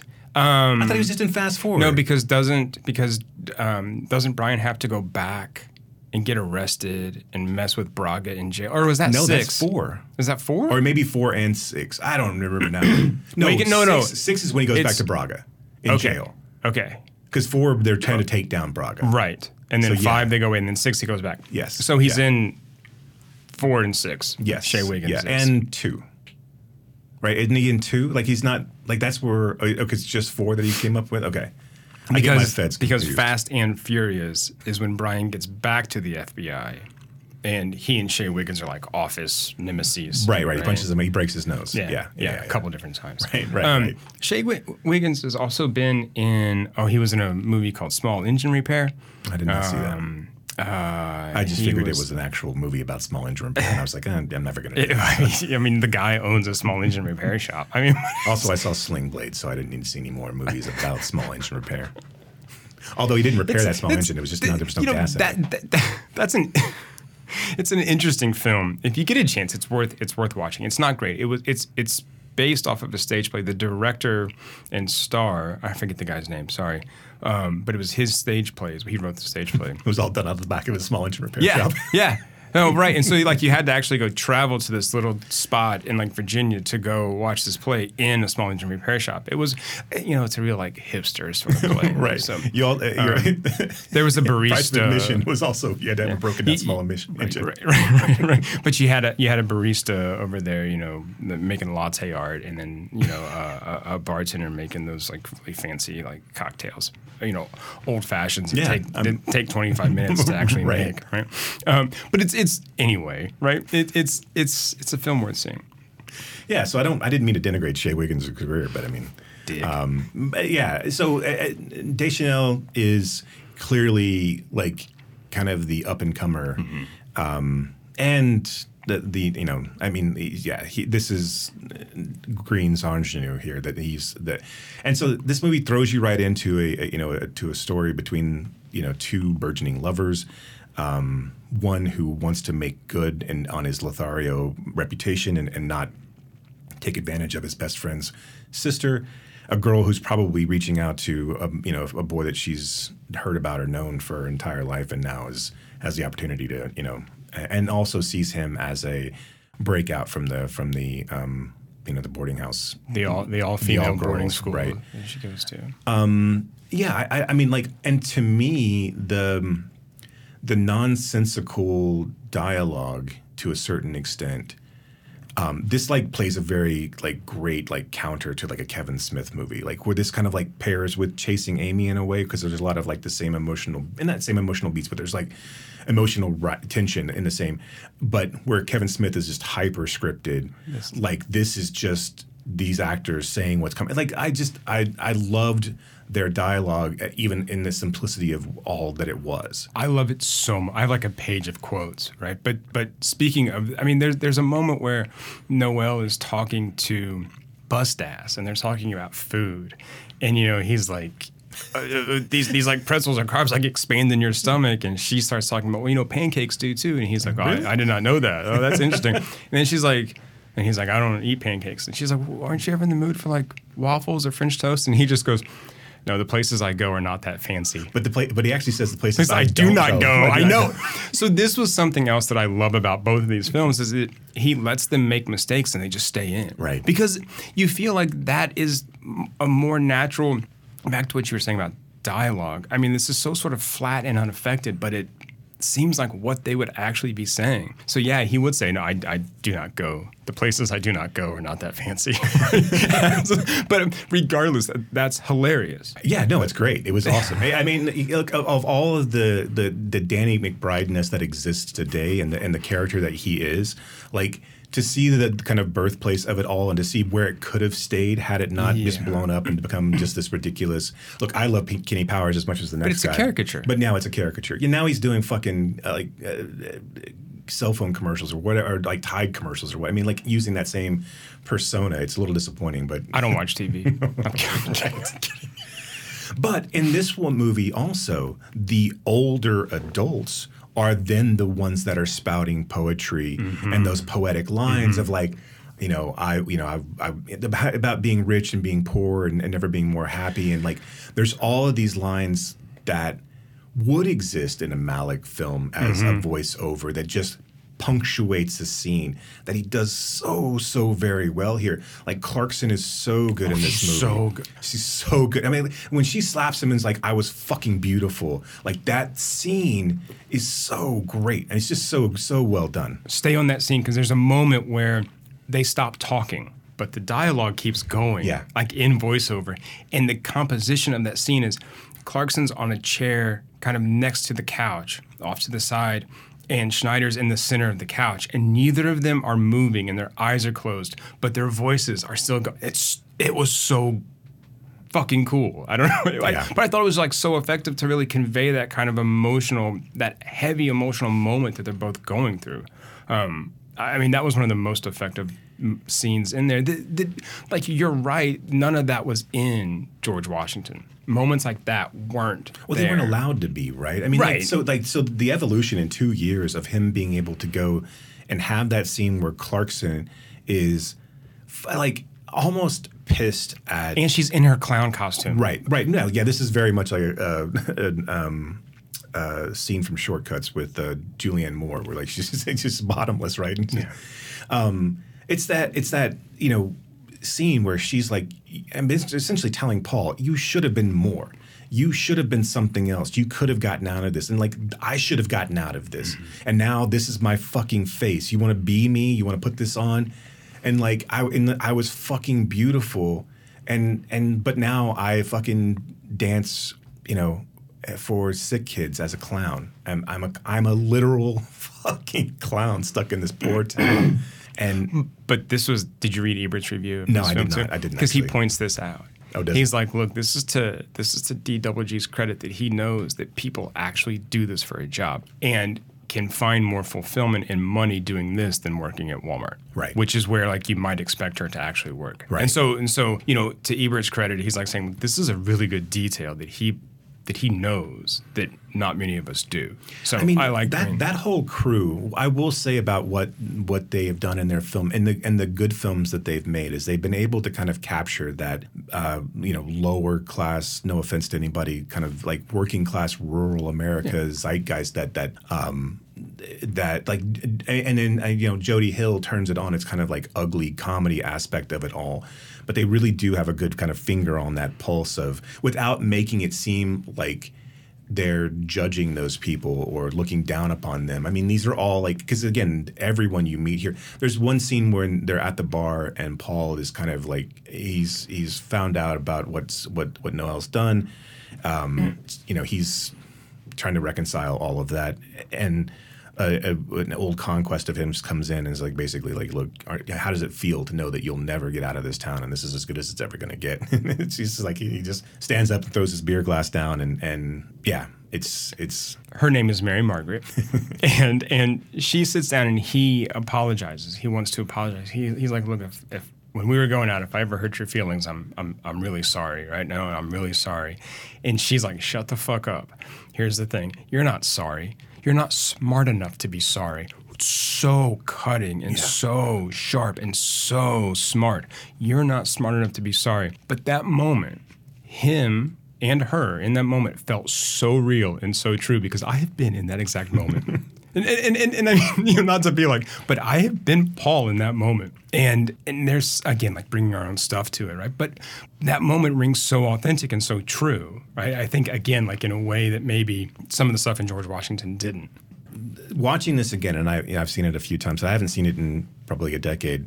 About halfway through the film, Paul and Noelle are really kind of hitting it off, but they've decided to. Paul's basically decided not to have sex with her because he doesn't want to be. He wants to be a better person. He doesn't want it to be like all the other ones that he's all the other girls that he's been with in town. You're not like the other girls. Noelle goes off on a retreat with her friends. Or goes off to a lake with her friends, and she calls him at one point, and you see her kind of flirting with this kind of what would be an out of town guy drinking wine. I mean, I think the drinking wine, right, is the perfect like analogy and like perfect picture. He's probably a college sophomore, right? Right. Who's taken like one philosophy class and one English lit class in his life, and it's like, wine. I also play billiards. I mean, right. Have you read Tolstoy? Hey, Anna Karenina is the greatest novel ever written. I'm pretty sure I've said this before. You have. Okay. So what I was basically saying is you were that guy in the window. Fuck you. So she beds him. This happens off screen. Well, we don't know if she beds him or not. But we're kind of given the idea. This happens off screen, and then of course she comes back and tells Paul, essentially because she tells Paul that that's how she knew she loved him, because the act felt wrong. And Paul's like, how the fuck could you say? I knew this scene was coming up, and as soon as I saw them in the park together, my stomach started getting tight, and I was just like, oh God, I can't. This is gonna be rough. Like literally, my stomach started pitting up. I was like, oh man. That's such a good scene, and it's where Paul is like, I forget the exact line about it. I don't want to hear anything coming out of your mouth. I'll give it to you because I have it, right? I'm looking at you right now, and I hear you talking, and all the words that are coming out of your mouth are like they're coming out of a stranger. Why don't you put your fucking hair back on and come back? Just come on back. Yeah, that broke my heart. I know. Man. Just put your hair back on and come back, because she got her haircut when she was gone. And then he walks away about 10 yards and then just stops and starts pounding the ground. And like it's so like again, it's just emotion of like helplessness, and like he has no idea what else to do. And so he's just going to sit there and punch his fist into the ground because the person that he was trying to be better for has now betrayed him. And then, of course, they go back and forth where she tries to, they end up eventually sleeping with one another, which is like another heartbreaking scene, because you realize that Paul's never going to be able to get over the fact that she slept with somebody else. And she knows that, and also knows that Paul is not the guy that she thought he was. And then you also start to see Noelle take a job in town and realize that she's probably going to be stuck here regardless of her boarding school, and that this is going to be her life, and it's just going to be her and Bust-Ass hanging around bars and shit. And so be it, right? But it's I don't know, man. This whole fucking thing is so heartbreaking and so well done, and like she's so good, and so's Paul, so's Tip, so's Bust-Ass. Like everyone in this movie is just, like I said, out of all of the things, like he really found the way to let his actors improvise and to work with the scene, and then let that scene like stick around and like and stay for a moment. They don't get back together in the end. They have a few dalliances where they come back and they talk to one another, but at the end of the day, they're not able to overcome their differences. And Noelle basically says to him, I'm not going to let you hate me. But, and then she walks back up to her house. Right. She says more than that. She's like, basically, again, professes her love for him again and says, you have my heart or whatever, and then walks away. So, it's a little more, ambiguous in terms of how she feels. I think I see it as both of them being more than happy to move on, right. From each other. But I don't know. It seems like he has more to move on from. Maybe. Yeah, his ending is definitely the more upbeat one, right? He has promised. Because again, it looks like, from a whatever perspective, that this is an 18-year-old girl, right? It's not. It's just, and for both of them, right? It's just another person. It's not. Right. It's not the person, right? It's just someone you felt. But this is what's so interesting, I think, too, about this film. Because I think like a lesser film, the whole thing would have been about, are they going to sleep together or not? And then two, are they going to get back together or not? And it's not really about those things. Right? It's about finding someone who makes you want to be something better in this case, finding what you consider to be sort of real love. And there is an age difference. So this kind of, real love is probably more coming from him than it is her, right? Again, right? She's not like the other girls, and he kind of says that, right? He's like, I don't want it to be like it was with other people. But then when you lose that, then this film starts to examine what happens when you lose this thing that you thought was so important. How do you deal with that, right? How do you get over that? How do you come back from that? There's a scene where Paul is walking along with his Uncle Leland, discussing this, and he says something about her being a virgin, and Leland goes, "What?" He just goes, "You didn't even," and he goes, he's like, "Ugh!" And then he goes, "If somebody, what does he say? If somebody smiles at me ever again, I'm gonna freak out." But that kind of, I think that sort of shows us all of these frustrations and emotions that are so pent up. And he's like, I don't know what to do with any of this. I'm just so like, don't even smile at me, right? I'm going to lose my shit. All the while while this is happening, it turns out that Tip may have impregnated his girlfriend as well. So you start to see the trappings of what could have been with Noelle and Paul and everyone else in this town, right? Where you get stuck in not ever being able to get out. Although Tip never had any sort of ambition, ambition to get out. He knew he was going to be a drunk in this town for the rest of his life, and wasn't necessarily okay with that, but knew who he was. The soundtrack is really good. It is. I've been listening to a lot of Sparkle Horse. Nice, nice. Yeah. So if that tells you anything about the mood I'm in. So let's talk about the Manic Pixie Dream Girl kind of ish. I don't. Do you consider Noelle in this film that kind of character?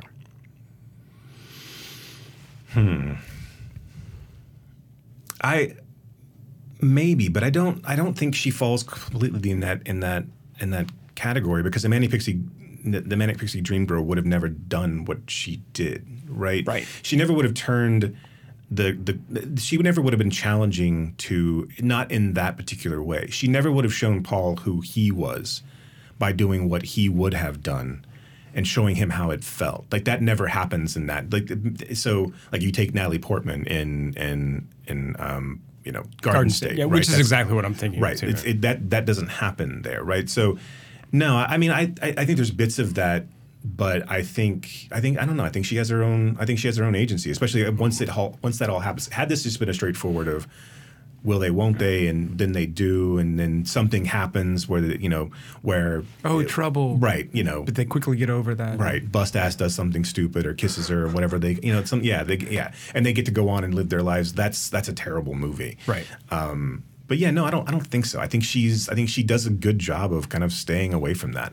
Yeah, I do too. I don't see it that way either. I see her as a character with her own agency, as a woman who wants what she wants, and she's kind of like, oh, okay, look, because she wants to sleep with him, and he's the one who sort of like stops, and right. and you get the sense that she's like, I'm going to do this because I want to right now, and great, right? But yeah, I don't see her as existing in this film purely for the service of a man. I think that, Paul is our main character. I think that through interaction with her, he takes something that allows him to be something different, to grow, to be better, whatever. And I think that's how characters work. But yeah, I don't see her as surely not like Garden State, of course, right? Which is just a year after this, right. And that's the lesson that Paul learns in all of this, right? Is that she was never the tool. He could have become a better person just by being a fucking better person.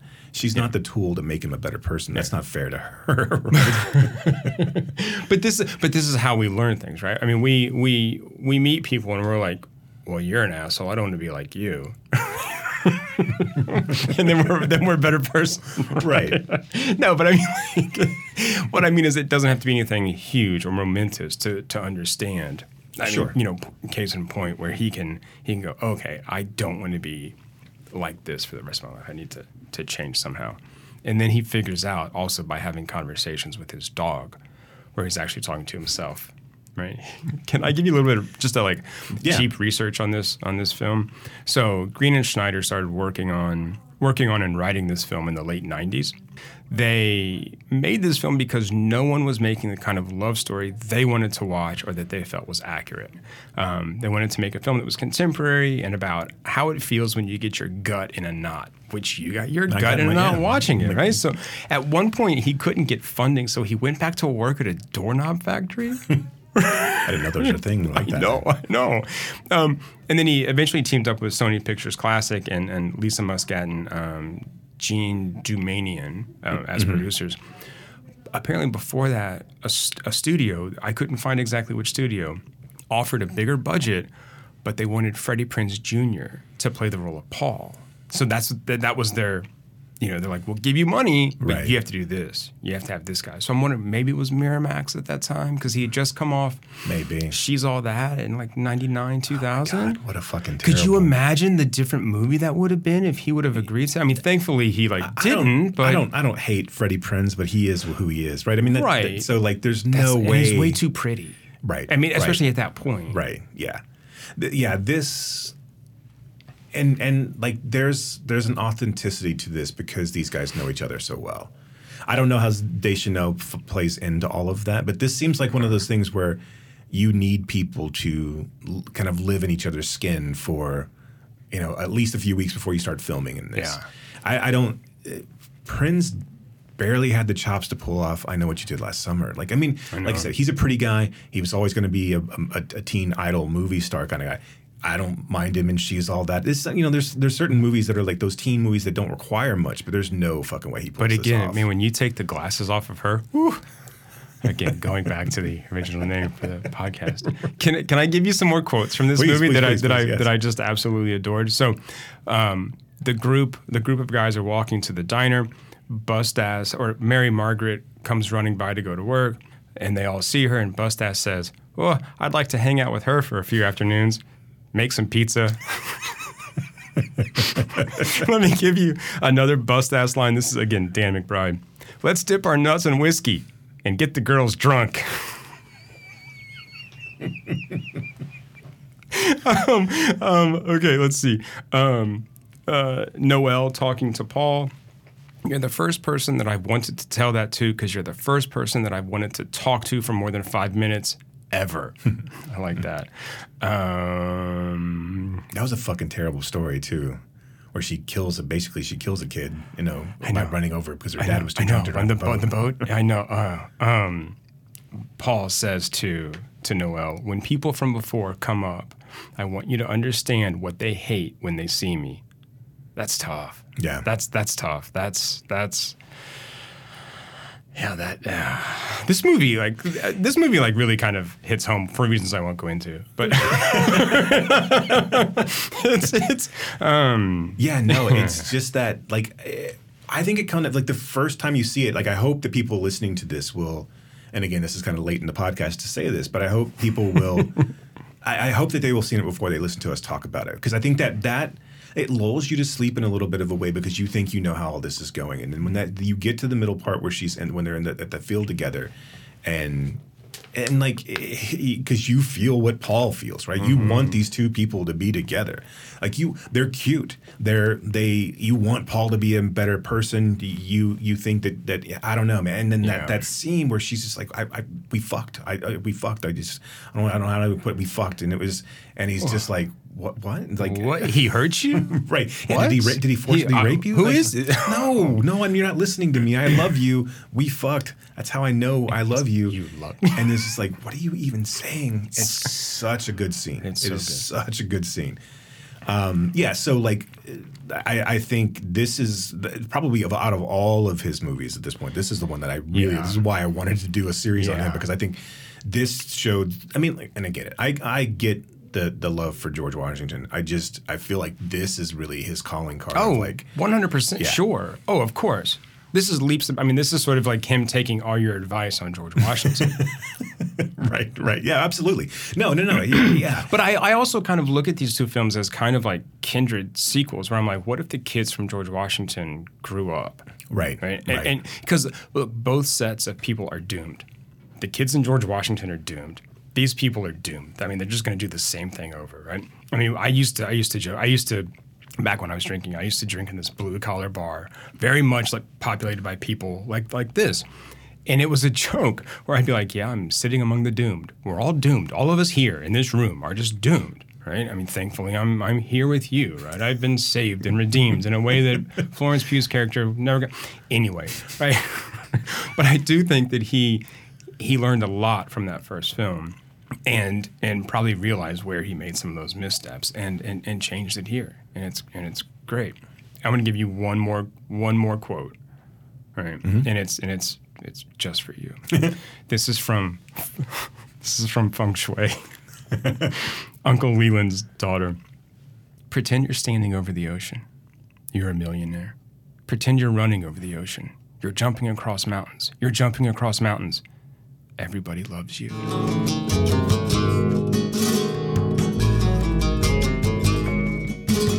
All right, you got anything else? No. Okay. Go watch All the Real Girls. It's good. It's super good. hard to find. You can stay away from the other two, but yeah. So I do have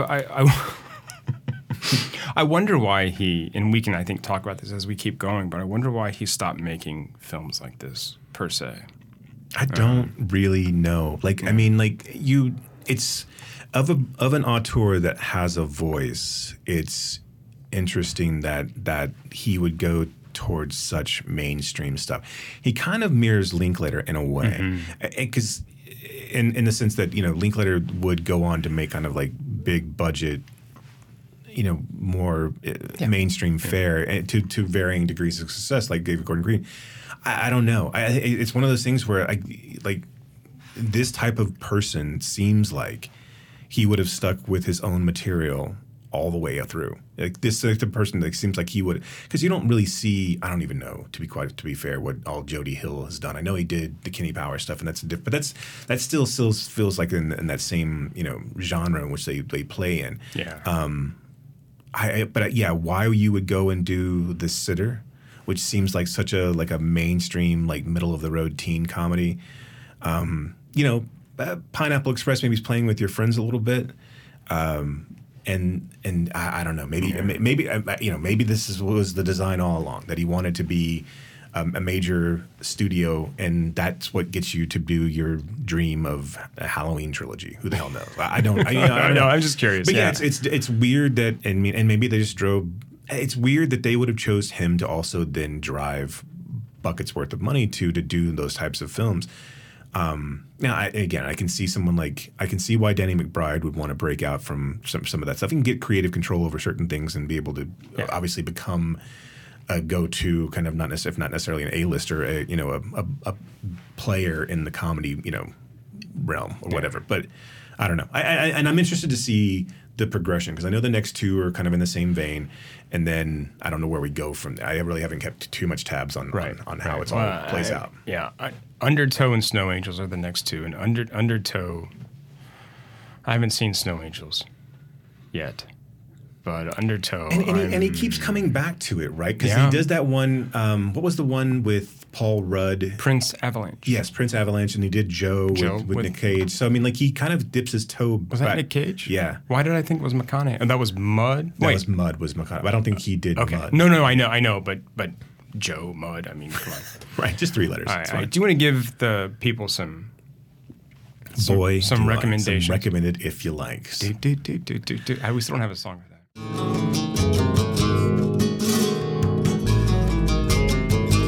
So if my recommended if you like, and if my recommended if you like a good person, I don't know what to tell you. I mean, I don't really know what to recommend to you.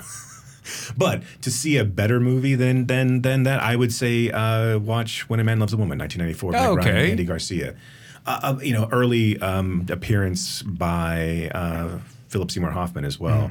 Luis Mendaki is the person who directed that. But a person who does need redemption, who is an alcoholic, who's about to lose her marriage, and starts to go through the addictive step, going through the program. One of Meg Ryan's kind of breaking out of her manic pixie dream girl era and really starting to latch on to her acting. She was a manic pixie dream girl in The Cub, wasn't she? Yes, very much so. That was like the epitome of manic pixie dream girl. Jane Campion's manic pixie dream girl.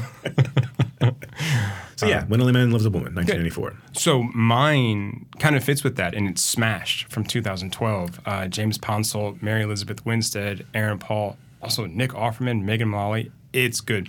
And this also goes back to the idea of what a good person might have been if we stuck with the relationship, right? The couple relationship, because Winstead and Paul are a married couple who are both functioning alcoholics. And look, here's the thing. If you are in a relationship with an alcoholic, everything gets forgiven because they understand. Right. But stuff, bad things typically happen when one person quits and the other doesn't. And a lot of times even if both quit. Right? And that's what happens in this film is Winstead decides to stop drinking. And the tension kind of goes from there. But good performances by everyone in this film, I think. And a similar thing happens when a man loves a woman. She's fun until she's not, right. And then it's a problem, right? So, right. Yeah. A good person is such a Mad Libs type movie where it's just it's like 7 different films. Yeah. With a toy train metaphor that never does anything. and yeah, that whole metaphor of like everyone's perfect in this town and they're all doing exactly what they should be doing, and like. Yeah, the audacity of Braff to try to think that he could pull that off is such like where's the Scrubs reunion movie? Like I feel like you could pull that off. I feel like there's just stick with the Ted Lasso episodes. Right. So my recommended if you liked George Washington, I was gonna go with Gummo, Harmony Korine's Gummo, but I can't really. I don't want to recommend that movie. I don't want to like be that guy who recommends Gummo. I like Gummo, but it is not it's not an easy watch. I'm going to give you another movie that's not an easy watch either. It's Out of the Blue with Dennis Hopper, Linda Manns.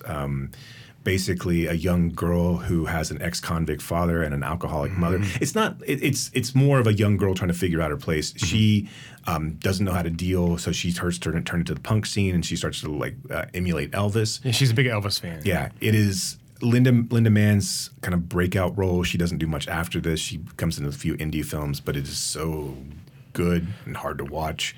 But I highly recommend to anybody to go watch Out of the Blue. And Severn Films just did a 4K restoration of that too. So. They released it. I actually saw it at the Texas Theater. They did a run of it in indie theaters. It was when right around the Oak Cliff Film Festival a couple of years ago. Oh, okay. I think Okay, my recommendation for if you like George Washington is Ain't Them Body Saints by David Lowery. Yeah, local boy. Yeah, I love Lowery. He's another guy that makes these kind of, well, this film at least is kind of a Malick indebted, but probably even more of a George Washington indebted film. I think he probably came to George Washington before he came to Malick, right? But I think this is infinitely better in how it's executed. I really like this film. Rooney Mara and Casey Affleck and Ben Foster, and it's Lovers on the Run in part, and it's Southern Gothic in part, and it's gorgeous, and it is slow, and it is dreamlike, and it is. Again, like the dialogue's clever and it's sharp, and he's got an ear. Lowery's career will be interesting, right? Because he dips his toe into the Disney realm. I'm interested. I think Peter Pan and Wendy it comes out soon, if not this weekend on Disney Plus. Yes, yeah. Oh, so that's the movie he made after Green Knight. Right. So I ignore like Pete's Dragon and Peter. No. I'm not saying that it's bad. I'm just saying like these are the things that fall off my radar. But then a Ghost Story pops up and I'm like, oh, good, let's go to the theater. I mean, that's right. Or a Green Knight. Oh, or the Green Knight. Yeah, let's go to the. I would say give Pete's Dragon a chance. Yeah, no, I know. It's not bad. It's still a kid's movie, but it does of all of the live action Disney reimaging of films, which I'm excited for Lilo and Stitch, and I really want them to give me Emperor's New Groove. The rest of them go fuck themselves. But like, give me the ones that are going to be challenging to do. Yeah, right. I don't need a shot by shot remake of Psycho. I get it. I mean, I've seen it. It's fine. Right. But anyway, Lowery is kind of doing the DWG thing, and it'll be interesting to see where he goes. It does seem like he has more of a tendency to go back to the personal things, and then still get the payday from. And I'll be. Yeah. I mean, that's the only thing about Peter Pan. And when I heard that he was doing a Peter Pan movie, I'm like, I don't think we really need another Peter Pan movie. Okay, fine. But because it's one of those things that's just been done and it usually doesn't do well. And it's going direct to Disney Plus. It won't hit theaters, so it's just going to be there. So, but I am interested in seeing it just because he's doing it. I was making a list of who's making films like All the Real Girls and George Washington, and his name was one that I came up with. Along with like Charlotte Wells and Raven Jackson. Right. And then I kind of got stuck. There's not a lot of... Right. Well, there's not a lot of... I don't know. It's interesting. I don't think there's a lot of appetite for that kind of quiet... I'm hungry. I know. I am as well. I 100% am as well. Another thing, too, like how is Ben Foster not like the biggest movie star in the world? I know he's not like... I don't know. Have people not seen 3:10 to Yuma? Or anything he's in. Even he elevates Hell and High Water. Yeah, I mean even the fucking X-Men shit that he does. Where I know those movies blow, but I mean like he's really really good in those. Like that fucking. He's good in everything. He plays a good bad guy too. Yeah, no, that Justin Timberlake movie where they kidnapped a kid and it was Anton Yelchin and. Yeah, I know what you're talking about. I can't remember. I can't either. He was great in that. He's so good in like just about he is a great bad guy. It's crazy to me that I know he gets a lot of work, but it's just crazy to me that he's just not headlining films all over the place. My last recommended, if you like, for All the Real Girls is 2003's Isabelle Coixet, My Life Without Me, starring Sarah Polley. About a young mother who is terminal, has 2 months to live, and she starts basically living out the life. She starts making a list of things that she wants to do and doesn't tell her family. And there's a love story that's involved with her and Mark Ruffalo. It's really beautiful. And that's a kind of a heart-wrenching film. So I went more of the comedy route with this one, and mine is 2000, directed by Jennifer Goodman with a PH. The Tao of Steve. Okay, yeah, good call. Good call. That's a movie that like really falls under the radar these days, but that is a good movie. Yeah. Yep. Yeah. I called someone a Stu the other day. I'm like, you're not a Steve, you're a Stu. And they were like, what? What are you talking about? This is Donald Logue, right? Yeah. He is, again, this unconventional Lothario. He was like the former, I don't know what, popular guy, head guy on campus. Right. And now he's overweight, but he's still pulling chicks, right? Because he lives by this code, right? The Tao of Steve, right? Be Steve McQueen. Be, all of the Steves, right? Don't be a Stu. But then again, he meets a woman. Oh, it's Jennifer Goodman's sister, the actress. He meets a woman, and she makes him want to be better, right? And makes him want to be something different, and that's the tie-in to All the Real Girls. Yeah, Donald Logue is another one of those guys that. As a sexy big man too. He pulls off that kind of like sweaty. Like in Tao of Steve, he's played kind of more oafishly. It's one of those things where in that movie, the women sleep with him and then wonder why they ended up sleeping with him, kind of thing.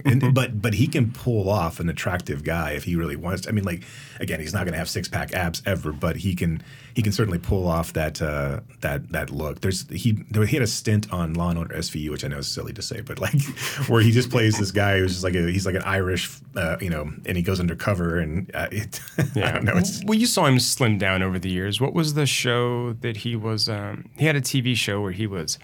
Yeah, it was on Fox. And they were. He was married to. It was very much like slubbish guy married to attractive woman. Right. I can't. And with kids, I'll and it never was pull the title of it, but that was fun. It was a good show. Yeah, it was kind of like in the My Name Is Earl kind of vein of but I mean probably a little brainier as far as their characters go, right? Yeah. But always like lovable losers and never being able to break out because it had that. I always forget that guy's name, but the guy who is he's in a lot of Scorsese flicks. Corgan. Yes, Michael Corgan. Yes, yeah. Okay, so go check those films out if you like. If you can find Tao of Steve. Where did you? I don't even know where that is anymore. I don't either. I saw this movie when it came out. Again, in 2000, and I keep saying this, but there were 2 indie art house theaters, and sometimes after I got done working, I would just go see what was playing and just. Sit down and watch a movie. Right? And this was one of them. I'm like, what is this? Who's this guy? Whatever. I got, a few hours. And so, I watched it. And it's one of those art house films that doesn't pretend to be anything like sort of like great message film. It's just a good movie, It's right? just fun. It's just a fun Yeah, movie. it It's is. just low budget, right? It's Yeah. not. There's no great. Like I said, there's no great import. It's just a good time of the show. But it is fun watching Logue play this big guy who just pontificates about everything. Let me tell you why you're wrong. Let me tell you how I'm this way. And you're like, you're a part-time kindergarten teacher? I mean, right. But it's a lot of fun. I hadn't thought about it for a long time until watching all the Real Girls. I'm like, oh, this reminds me of like the Taubes. Right, Oh, right. cool. All right. Anyway, go check those things out.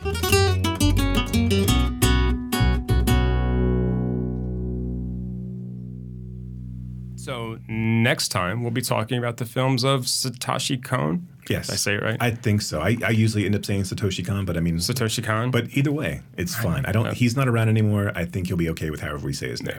We'll get it right before the show starts. Right. So we're gonna look at what Paprika, Perfect Blue, Millennium Actress, and Tokyo Godfathers. And then we'll also be discussing How to Blow Up a Pipeline, which is just now hit theaters. A climate change thriller based on an academic paper. Yes, distributed by the Neon. I don't know why I'm saying this. It's not important at all. It's just I just said it out loud.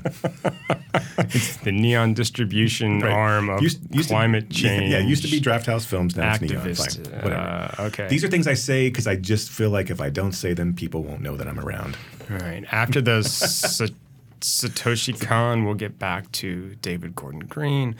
No, actually, we're going to slip in a special episode on you as well. We're going to finish David Gordon Green. Don't you guys worry about it. We're here for 2025. We'll be done with David Gordon Green. Yeah. Right, you double Gers. But we will give you a special episode with a special guest on Star Wars. The Holy Trilogy. The Holy Trilogy. The original, not the other ones that are faux trilogies. I don't know. Okay, let's just shut up. Anyway, so that's what's coming up. And other than that, thanks for listening. Yeah, keep screaming. You have been listening to Why Does the Wilhelm Scream with your hosts, Brock and Jason. If you liked today's episode, do us a favor and rate, review, and subscribe in whatever application you use to consume podcasts these days. You can reach us by visiting whydoesthewilhelmscream.com. If you are in the DFW area, we would love to see you at a Fort Worth Film Club event. You can learn more about those and find a full schedule at fortworthfilmclub.com. And you can learn about my foundation and how we are trying to foster the next generation of film lovers at realhousefoundation.org. That's REEL housefoundation.org. Till next time,